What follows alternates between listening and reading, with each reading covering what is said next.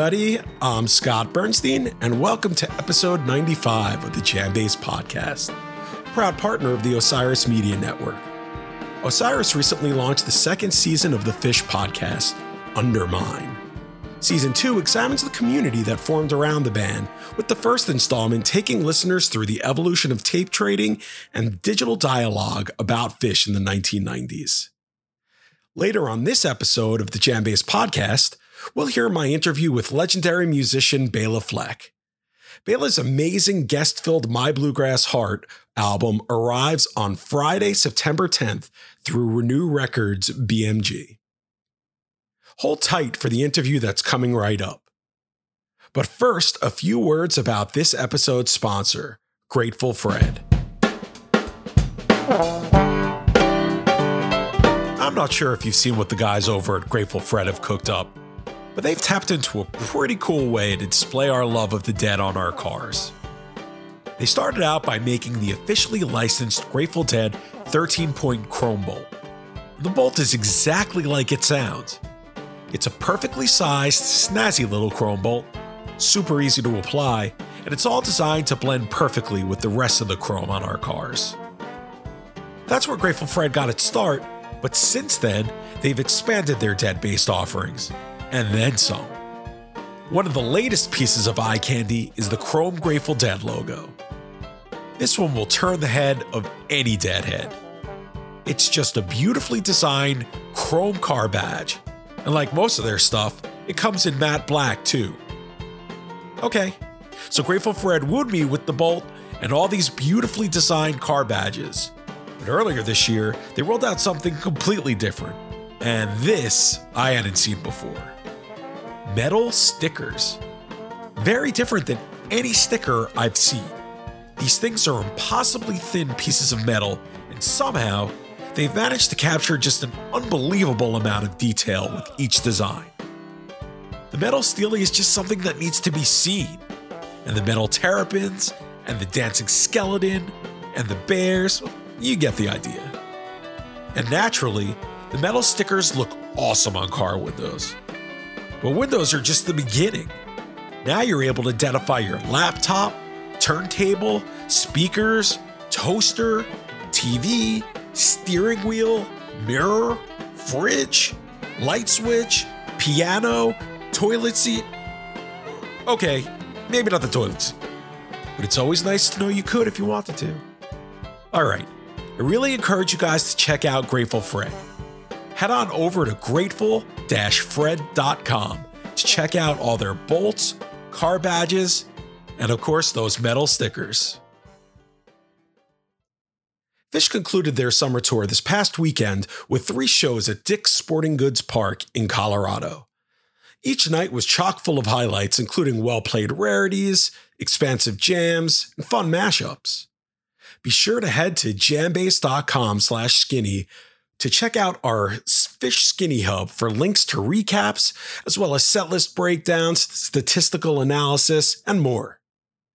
While Phish made it through their tour without having any members of the band or their organization test positive for COVID-19, some other acts weren't so lucky. Dave Matthews Band founding drummer Carter Beaufort and bassist Stefan Lessard each missed DMB's annual Labor Day weekend run at the Gorge in Washington State. The group announced shortly before Friday's opener that the shows would be presented in an alternate format, but the band made the best of what's around by pulling off all 3 concerts with help from their friends. The members of DMB played in multiple configurations throughout the weekend and were joined by a number of guests, including Mavis Staples, Robert Randolph and the Family Band, and Dumpsta Funk. Luckily, Dumpsta Funk was on hand as support for Friday's show, as bassist Tony Hall has a long history of performing with Dave Matthews. Hall was a member of Dave Matthews and Friends from 2003 to 2006. Tony played as part of all 3 DMB shows at the Gorge. Kudos to DMB for making lemonade out of lemons. Getting back to Béla, I recently had the chance to talk with Fleck from his Nashville home via video chat about his album, My Bluegrass Heart, and more. My Bluegrass Heart is Béla's first bluegrass album in over 20 years, and he told me why he decided it was the right time to return to his roots in the genre. Fleck described the recording process for the 19-track LP and his philosophy as a producer. My Bluegrass Heart features a slew of guests including Sam Bush, Molly Tuttle, Billy Strings, David Grisman, Sierra Hull, Jerry Douglas, Michael Cleveland, and many others. Béla explained how My Bluegrass Heart turned into what he called a community album after first planning on just having a band back him on the material that he put together for the LP. The banjoist spoke about working with contributors in a way he feels gets the best out of each musician. We went on to discuss the current state of bluegrass and its experience recording with Billy Strings. Béla also recalled how he sequenced the album, as well as how he came up with titles for a few of the instrumentals featured on My Bluegrass Heart. Béla will soon embark on a tour in support of his new album. He explained how he put the band together for the run and talked about their first performance, which went down over the summer at the Rocky Grass Festival. He also detailed some of the protocols that the band and crew will abide by in order to make the tour as safe as possible. Finally, we discussed Béla's friendship and musical collaborations with the late Grateful Dead guitarist Jerry Garcia. It's now time to hear my chat with Béla, which we'll lead into with a little bit of My Bluegrass Heart single, Vertigo.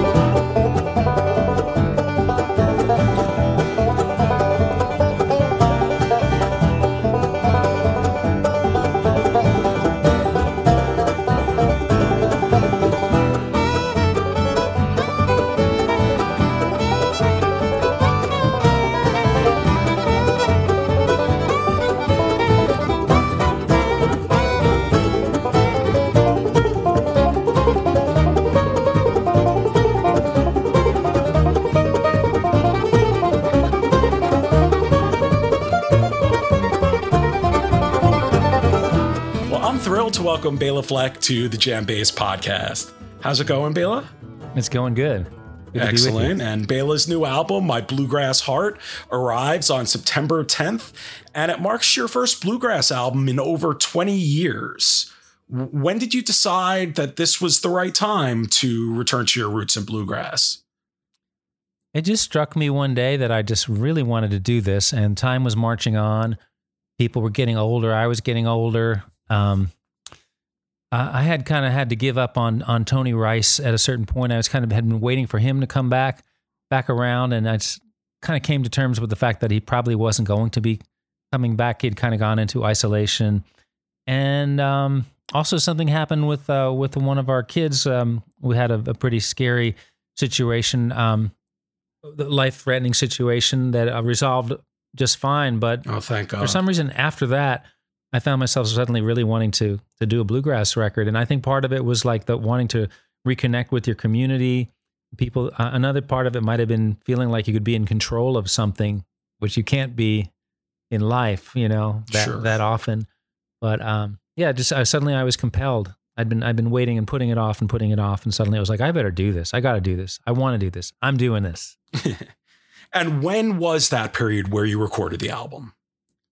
Well, it was through 2018. I better make sure. Shall I look it up just to be sure I'm not being a dummy? Well, it was pre-pandemic is the point that I'm getting at. Yeah, but I actually want to check something. Sure.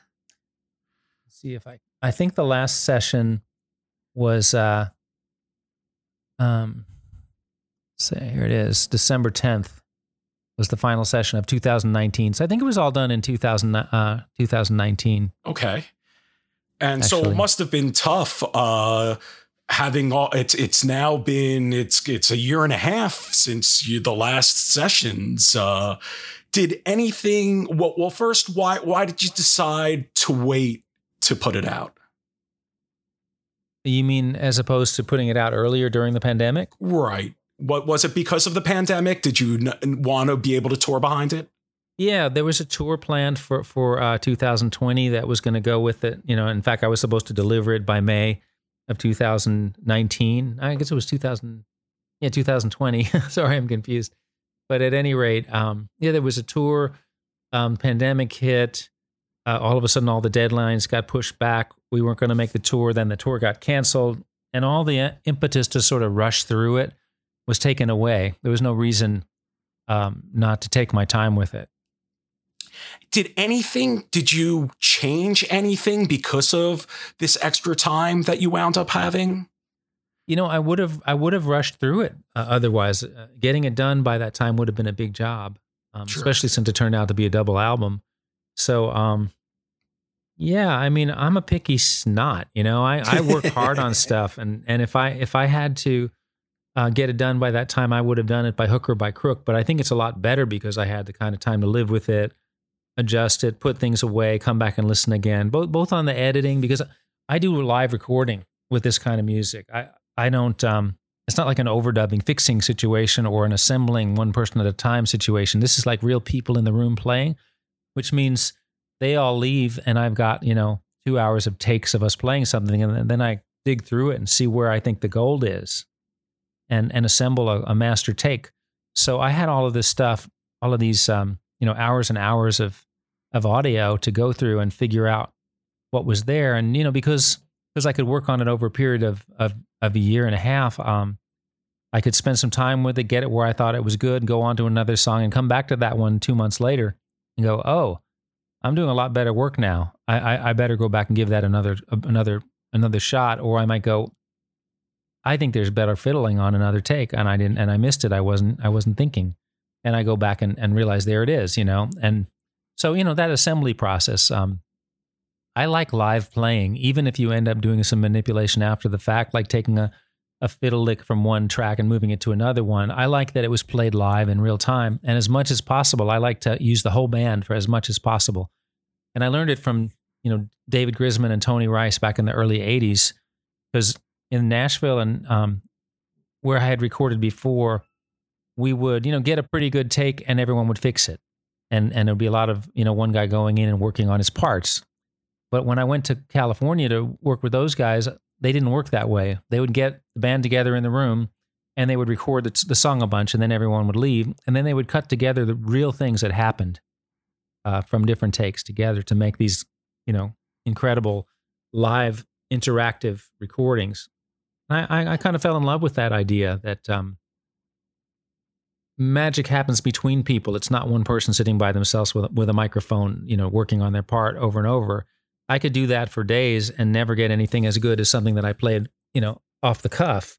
But unfortunately, that off the cuff solo that I did live might not be on the best take. Sure. So I have no problem with taking that solo from another take and moving it into the master take for anybody. And once you open up Pandora's box and allow that kind of stuff, pretty soon you're, assessing all the music and figuring out, who played great here, who played great here. How can I make sure what people hear shows the best of what really happened? That's how I look at it. I think live is another situation. That's where whatever happens, you embrace mistakes, sound, everything, and you let it happen, and you're all for whatever happens. Like in comedy, you can never, if you're doing comedy improv with somebody and someone makes a joke, you can't go, well, that doesn't work. You have to embrace it and react to it as if it does work, and that's how you play live improvised music, is you have to embrace everything everyone does and go with it. But in the studio, you can do it differently. They're different mediums. That's all I'm saying. And did you record it at your home studio? Yeah, right here where we're sitting. Okay, and that's in Nashville. Sitting. Yeah. Mm-hmm. Terrific. That was another nice thing about it after what had happened with Theodore was, a project where I could stay home and do a lot of work right here in the house. It just felt good to be around. Absolutely.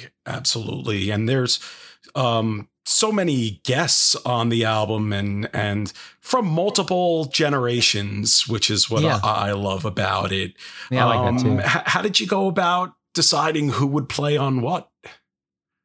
When I started out, I kind of auditioned a group. I told everybody it was going to be a jam session and invited these guys over to the house. And this was sort of more of the younger guys I hadn't really played with very much. But I sent them some of my tunes and said, hey, maybe we'll mess with these tunes, and they all showed up really knowing them. and it sounded great. So I was like, yes, let's record with this band. What a great band. Michael Cleveland, Dominic Leslie, Cody Kilby on guitar, and Paul Cohert on bass. Okay. And we recorded, I think about 5 tunes. And then I started thinking, why aren't I recording with Sam Bush and Jerry Douglas and Stuart Duncan and Mark Schatz? I mean, just because Tony can't do it, they all can do it. And so then I decided to do some tracks with them. And once I had opened, again, Pandora's box to like, this could be a community record, then why aren't I recording with Chris Thiele, who I love, and we have a special musical bond, as he does with a lot of people, but we certainly have a special one, and he agreed to do it. And then it was like, well, what would be fun to do with Chris? Oh, wow, Billy Strings. Here's a new cat on the scene. And, gradually, and then David Grisman was passing through town playing with Del McCoury, and I asked him if he would come in for a couple of tracks, and he was like all for it. And so all of a sudden, and then I got Molly Tuttle and Sierra Hull involved, and, they're marvelous musicians. And so it just started to become a community record, and I embraced it at a certain point, but it never started out as that.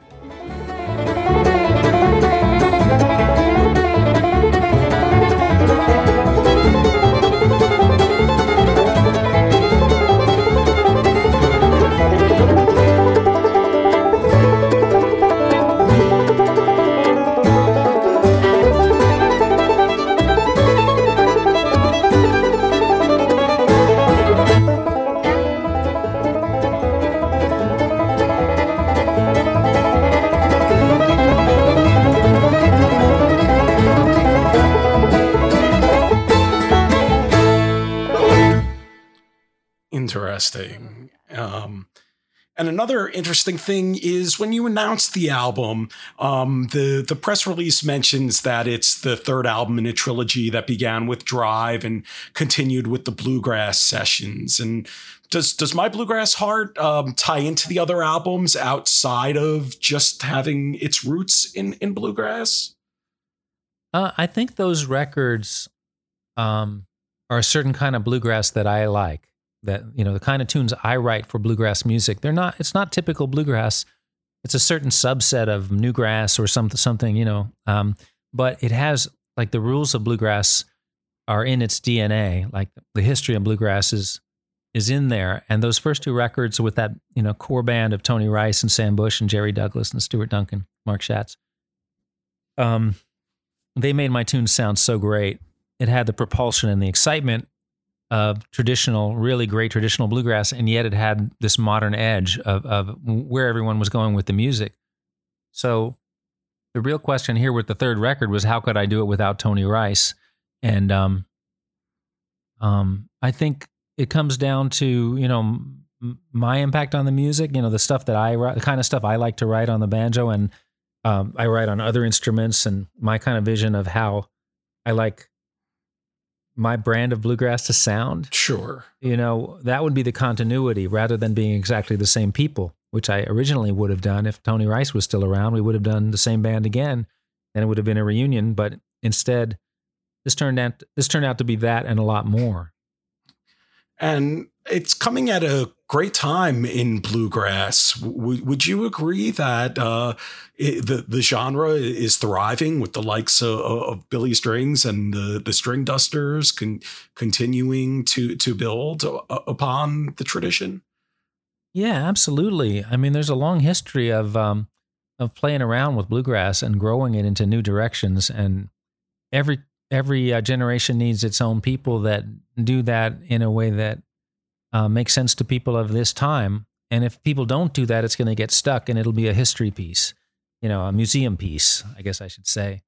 So the truth is, music is healthy when there's a lot of different viewpoints being represented. And so you've just mentioned some of the people that are pushing it, and looking for the new direction and the now of it. But to really represent it properly, you have to have like a lot of different people's perspective, and people that maybe don't want to do that should also be included.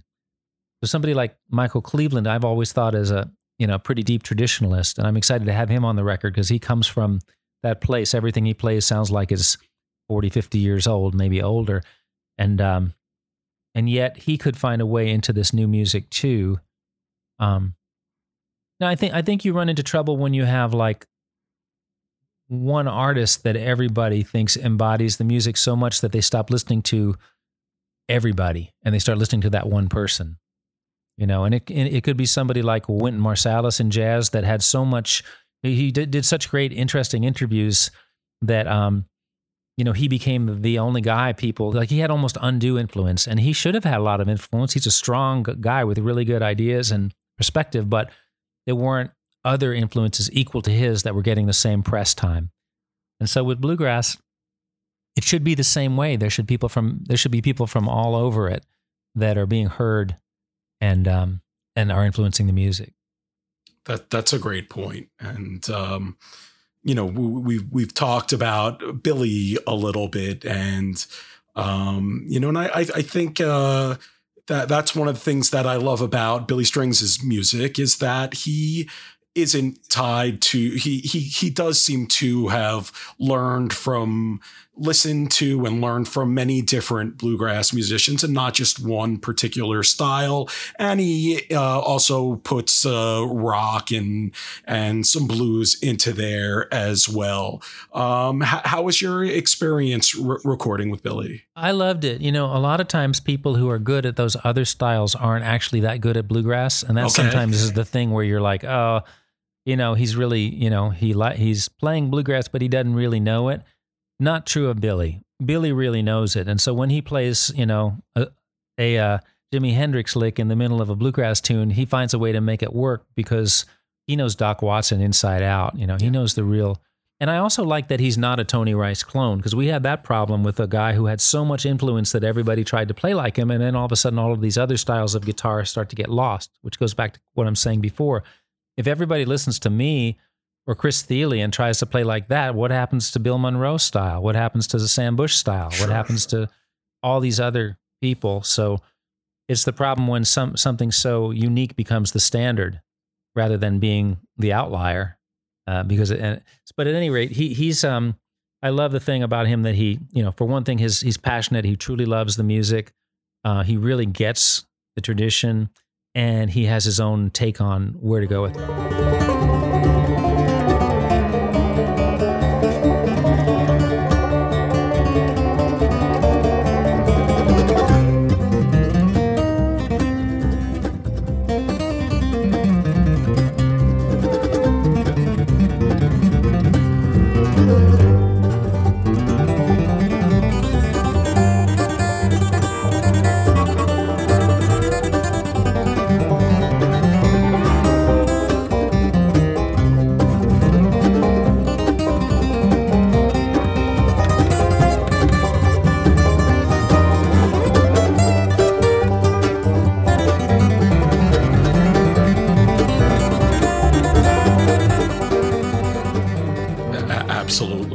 Absolutely. And just to hear, one of the things that I particularly love about the album is that you included some banter, sometimes before the track, sometimes after the track. And it's great to hear his excitement come through. And yeah, he was so happy. I love that. I love, I loved working on the album and hearing at the end of each track, like, the things people would say. And of course I couldn't use everything. Some things were expletive and fun, but you don't want to put that out there. You don't want to offend anybody, but he's alive. He's living it in real time. He's not too much in his head. Sure. Yeah. And over how long of a period of time did you assemble the songs that you wrote for My Bluegrass Heart? Some of these come from the 80s, like there were pieces I wrote on the guitar back then, and they didn't fit Drive, and they didn't fit Bluegrass Sessions, and then 20 years went by, and I was thinking, oh my gosh, I'm going to forget these things. Some of the tunes I wrote on the mandolin, like Old North Woods, I wrote on the mandolin. It was a Bill Monroe style tune. Sometimes when you don't play an instrument that well, you'll pick it up and write something. Tentacle Dragon, I wrote on guitar when I was trying to flat pick. Back in the 80s, I always thought I wanted to get someone like Mark O'Connor to play it or Tony Rice to play it, and never got to. It never fit anything I was doing. And then this time it did, and Billy did a great job on it. And what guidance did you give your contributors when you would send over the song? Well, let's see. I have a philosophy of as little interference as possible. Okay. So I would send them the music, I would send them the melodies, maybe the chords, or I would sit with them and show it to them in person.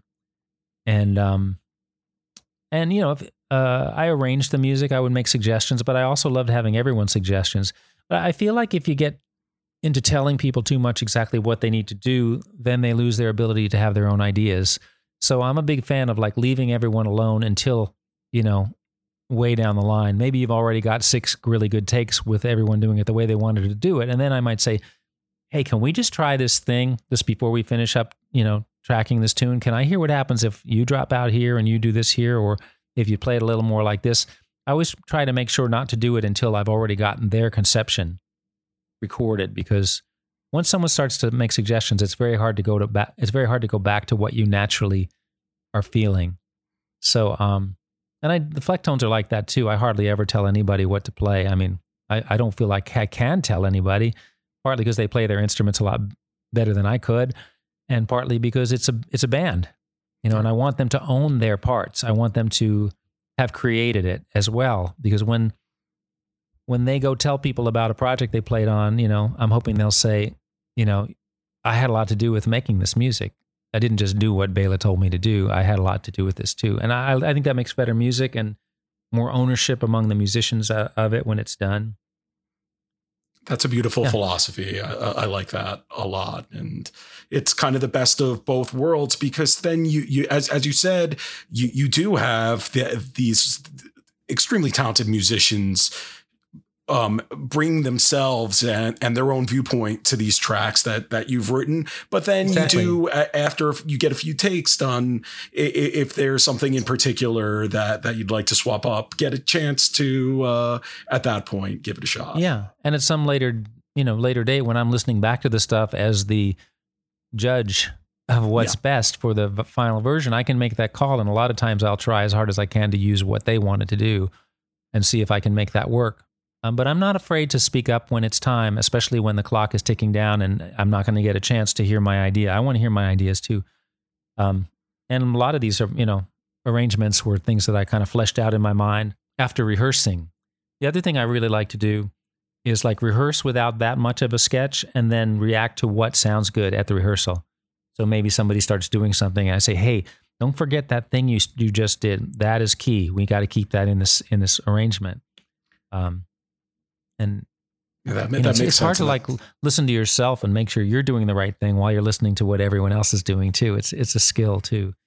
And there's a little bit of trust that it's all going to work out. And when you've got musicians this good, you can pretty much count on that it's all going to work out just fine. Maybe not something somewhere might not be what you were hoping for, but some other things are going to be way better than you could have imagined. And I love the song titles you come up with. Dating all the way back to Big Country and and Stomping Grounds, and you always do such a good job of describing the music in the titles. And let's use Slippery Eel as an example. How did you come up with the title for that one? Oh, you can hear us coming up with the title at the end of the song. Just when Billy chimes in that it should be called something else, but then there's a little talk of slippery. But yeah, right, exactly. And I think that was what it was. And maybe some of the stuff that didn't end up in between the tracks that where I had to cut it short just to have those things not go on too long. Somebody said, you should call it Slippery Eel. And everybody went, yeah. And like if everybody said that at the session, I kind of start to feel like, well, I have to call it that, Sure. And plus it simplifies things for me too, because it was everyone felt that way. That's how Charm School got titled. The song was actually a song in C with harmonics on the banjo. And so I had a tentative, it wasn't even a title, it was just a working title. So everyone knew which song it was. C Harm. Right, C harmonics. C harmonics, so which spells charm. And then I said to Chris, I was thinking about calling it Charm School. And he said, that's great. I love that you got to call it that. So when he said, you got to call it that, like, I guess I got to call it that. And it's turned out to be a good title. And I can even see why I've even come up with a justification that, at the beginning of the song, we're trying to toe the line and do what we're supposed to do, play the song, the way we're supposed to play it. But then we're just like wild animals. We just got to start running. We just got to do whatever we want. You can't keep us on the leash. And as the song goes on, we just all go absolutely berserk. But then at the end, we have to come back down and heal to end the song. So in a way, I think it's kind of the perfect title for that song too. Absolutely. There's 19 tracks on the album, as we discussed. It's a double album. How did you go about sequencing? I just tried everything. I just put them all into a session, in a row. Made rough mixes of everything, and I started to move them around until it seemed to tell a story. I think the way a song goes from one key to the next is very important. The way the tempos relate to each other, and then the overall flow. Like, where should the big guns come? Like the really involved pieces. Where are they going to sit? Where they're going to really add the most to the record? Where should the quiet songs come? All that kind of stuff. So eventually, once I started to find a shape that made sense to me, I started mixing the songs in that order. Like I would mix. In other words, I had the sequence before I was done mixing. So I would start to mix in order. I would mix the first song and then go do the second song, see how they flowed into each other and make sure that they made sense coming from one to the next. And did you I kept doing that over and over again, until it was all really sounding good. And when you originally came up with the sequence, did what you wind up with, was it pretty close to what you started with before you mixed? It was pretty close. There was maybe one song that I suddenly realized followed another song and had a very similar arrangement, and so I swapped it out to the other side of the record late in the process. But overall, the big shape of it stayed the same. Excellent. And you are going to be, we're talking now towards the end of August, and in September, you're going to be embarking on a tour. And you put a band together for especially let's talk about the one for the first leg of the tour. Yeah. How did you pick the musicians that are part of the band for the first leg of this tour? I had a wish list, of course, of like who would I really love to get on the first tour, and right away, the idea of having Sierra and Michael seemed really great because, not only are they phenomenons, but they both have an audience. So I like the idea that you're drawing an audience for the whole group, and Brian, same thing, just thought of as one of the top guitar players in the music, in history. And I thought that's a band that not only would draw well, but would be a curiosity. People would like to see what that sounded like. Mark Schatz, I really wanted to use him. He's my old pal. We started learning together in the 70s and moved down south together to Kentucky from Boston. And we've known each other for all this time. And he's one of the great bass players. I wanted him. And then I was thinking about how am I going to play this music that has, dobro on it. It has fiddle on some tracks, double fiddle on some tracks. It has double mandolin. It has double banjo. And it struck me that Sierra's husband, Justin Moses, played all the instruments at top professional level. And he's the one guy that could actually play, make all this music on all these instruments. And so I hired him, and he's been, we've had one gig already, and he's unbelievable. I mean, he plays the dobro and can play Jerry Douglas's parts and play them his own way. He can do the double fiddle stuff with Michael. He can do the double mandolin with Sierra. He kicked a lot of ass on the banjo for the tunes that I did with Tony Trischka and Noam Kelney. He can do those. And he's a great singer, so it's kind of like it just gave us all of these possibilities as a band, even beyond the music from the record. Like, what if we want to do a Flatt and Scruggs segment or a Bill Monroe segment? The vocalists are there in this band between he and Sierra and Brian. The rest of us, it could actually be a great vocal band. So I kind of hope this band gets a long run. But at the moment, we've got a good, very busy month in September. If it all happens, which I'm so hopeful that it happens because everyone has learned the music. We did one gig already at Rocky Grass at the end of July. It went incredibly well for a first gig. These guys learned all 19 songs, burned it up. The audience loved it. Everyone's ready to go. And I just hope we get to do it, that the COVID doesn't get in our way again. And then in December, I get to go out with, pretty much the drive band, the house band, we call it, because that's the band that's been playing at Telluride every year with Sam Bush, Jerry Douglas, Edgar Meyer on the bass, Brian Sutton again, Stuart Duncan on the fiddle. It's just, I couldn't be more fortunate.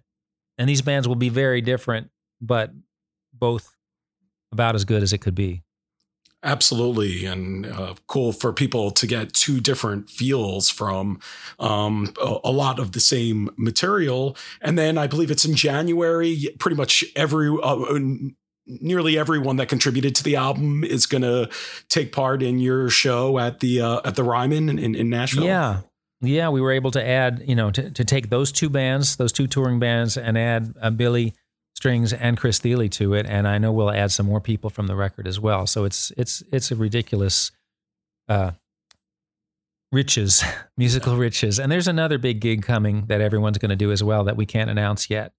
That's going to be epic, an epic gathering. Looking forward to seeing what that is. Yeah, I can't say I'm sworn to secrecy, but there is more. There will be another, and then I'm hoping that we'll be doing a lot of stuff next summer. With whoever wants to. The nice thing about having so many people on the project is there's a big stable of people that could go do a tour. And I love the idea of getting to play with all of them throughout the next several years. Absolutely. And something that you mentioned earlier, the possibility of doing a Flats and Scruggs tune. Have you given thought to the set list for these shows? Will it just be material from My Bluegrass Heart, or are you open to? Well, it'll depend. Like if once we start doing like 2-set show, like two 1-hour sets or something, I think we'll be able to start throwing in some trad stuff, which we did a little at rehearsal and then never got to do it at the show. We ran out of time at Rocky Grass. It took over 2 hours to play the set. But I think it would be better if we did some of that. It'd just be nice for the audience and nice for us and a real change up from all the instrumental music, which of course I love instrumental music. I don't sing, but it's just too good an opportunity to play some great straight up bluegrass while we're at it. Absolutely. And that'd be a nice treat for the fans as well. And as you mentioned earlier too, hoping that these shows do come off. We're going still. The COVID is surging. Have you and your team discussed any precautions that you'll be taking while on the road? Yeah. Well, the band is going to pod up, and we'll all take tests before rehearsals, and then once we get on the tour bus, we won't interact with anybody without being masked. I know we can get in and out of our hotel rooms, safely. There'll be no backstage guests. Everybody all the staffs at all of the venues will be masked and vaccinated as all of the band are. And also, we'd like to mandate everyone wearing masks, but we really have to let the science dictate that. Most of the venues have now insisted on vaccination. So that's one step in the right direction. And with the way this Delta variant is spreading among vaccinated people, that's really not enough. So some of the states are mandating masks, and we're asking for it.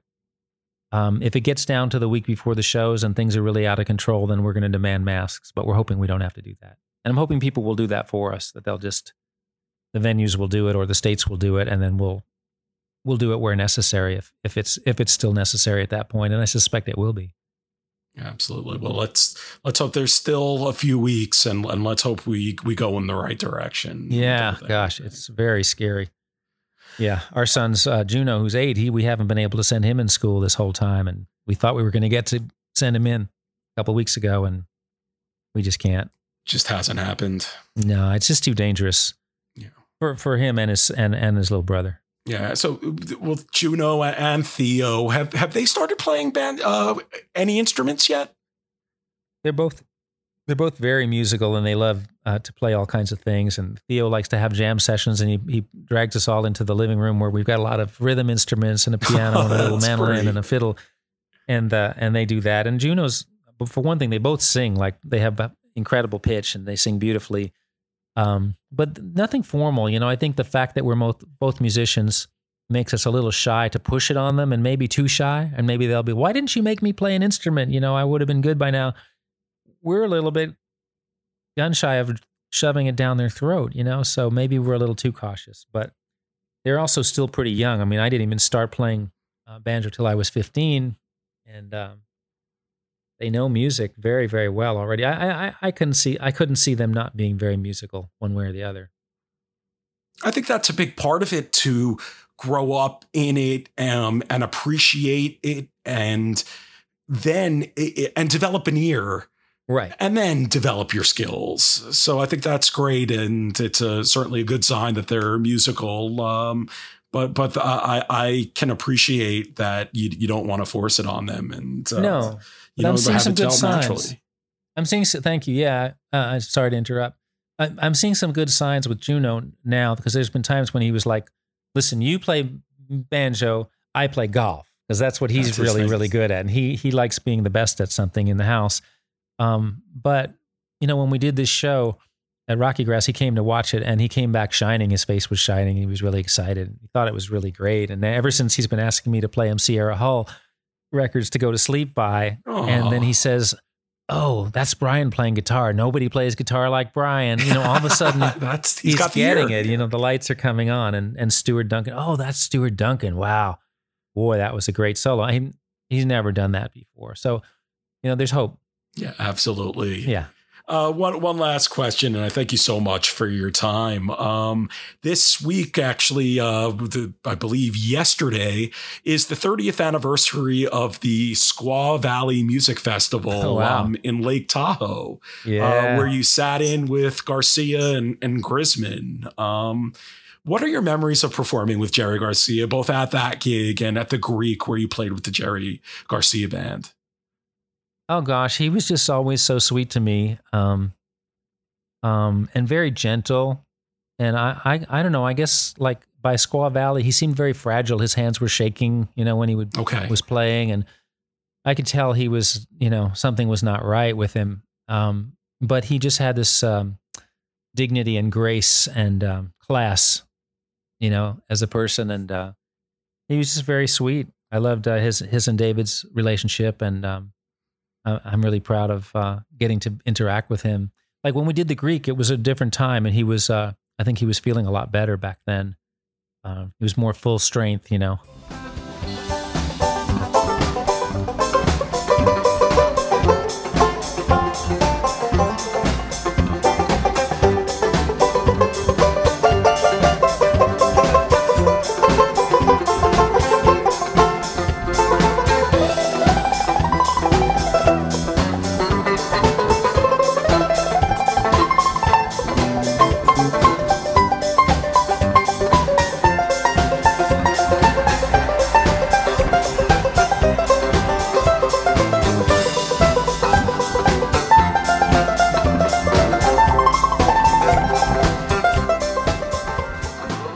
Was that shortly after you had met him at the Greek? Had you known him for very long when you played at the Greek? I think the first place I met him was when Newgrass Revival played its final concert, which was opening for the Grateful Dead at the Oakland Coliseum.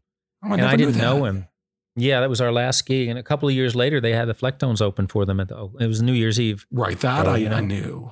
Yeah, and that was an incredible gig. And he came right down to the dressing room and hung out, and he was very friendly. And he knew Sam, Sam Bush. So he was, hanging out and chatting with Sam, and I was there, and he was really nice. But by the time the Greek happened a few years later, he was more aware of me and more, kind of interested in what I was doing. And I remember him saying that I was thinking of things on the banjo that he had never thought of. I mean, remember, he was a banjo player. Right. And quite a good one. So that was a big compliment from him. And then when he asked me to sit in with him, that was also kind of a big deal. And sometimes things happen and they're more of a big deal than you realize. We were opening for them. That was a big deal, just to get to play for his audience at the Greek, sold out, and getting to hear them and being backstage around the guys, and then being asked to come up and play some songs, unrehearsed as they were. It was just one of those days you remember for the rest of your life. I can imagine. Well, Béla, thank you so much for your time. My Bluegrass Heart comes out on September 10th. We'll see if that's before or after this episode drops. But it's a fantastic listen. And I thank you so much for taking the time to talk. Yeah, my pleasure. Thanks for spreading the word about the project.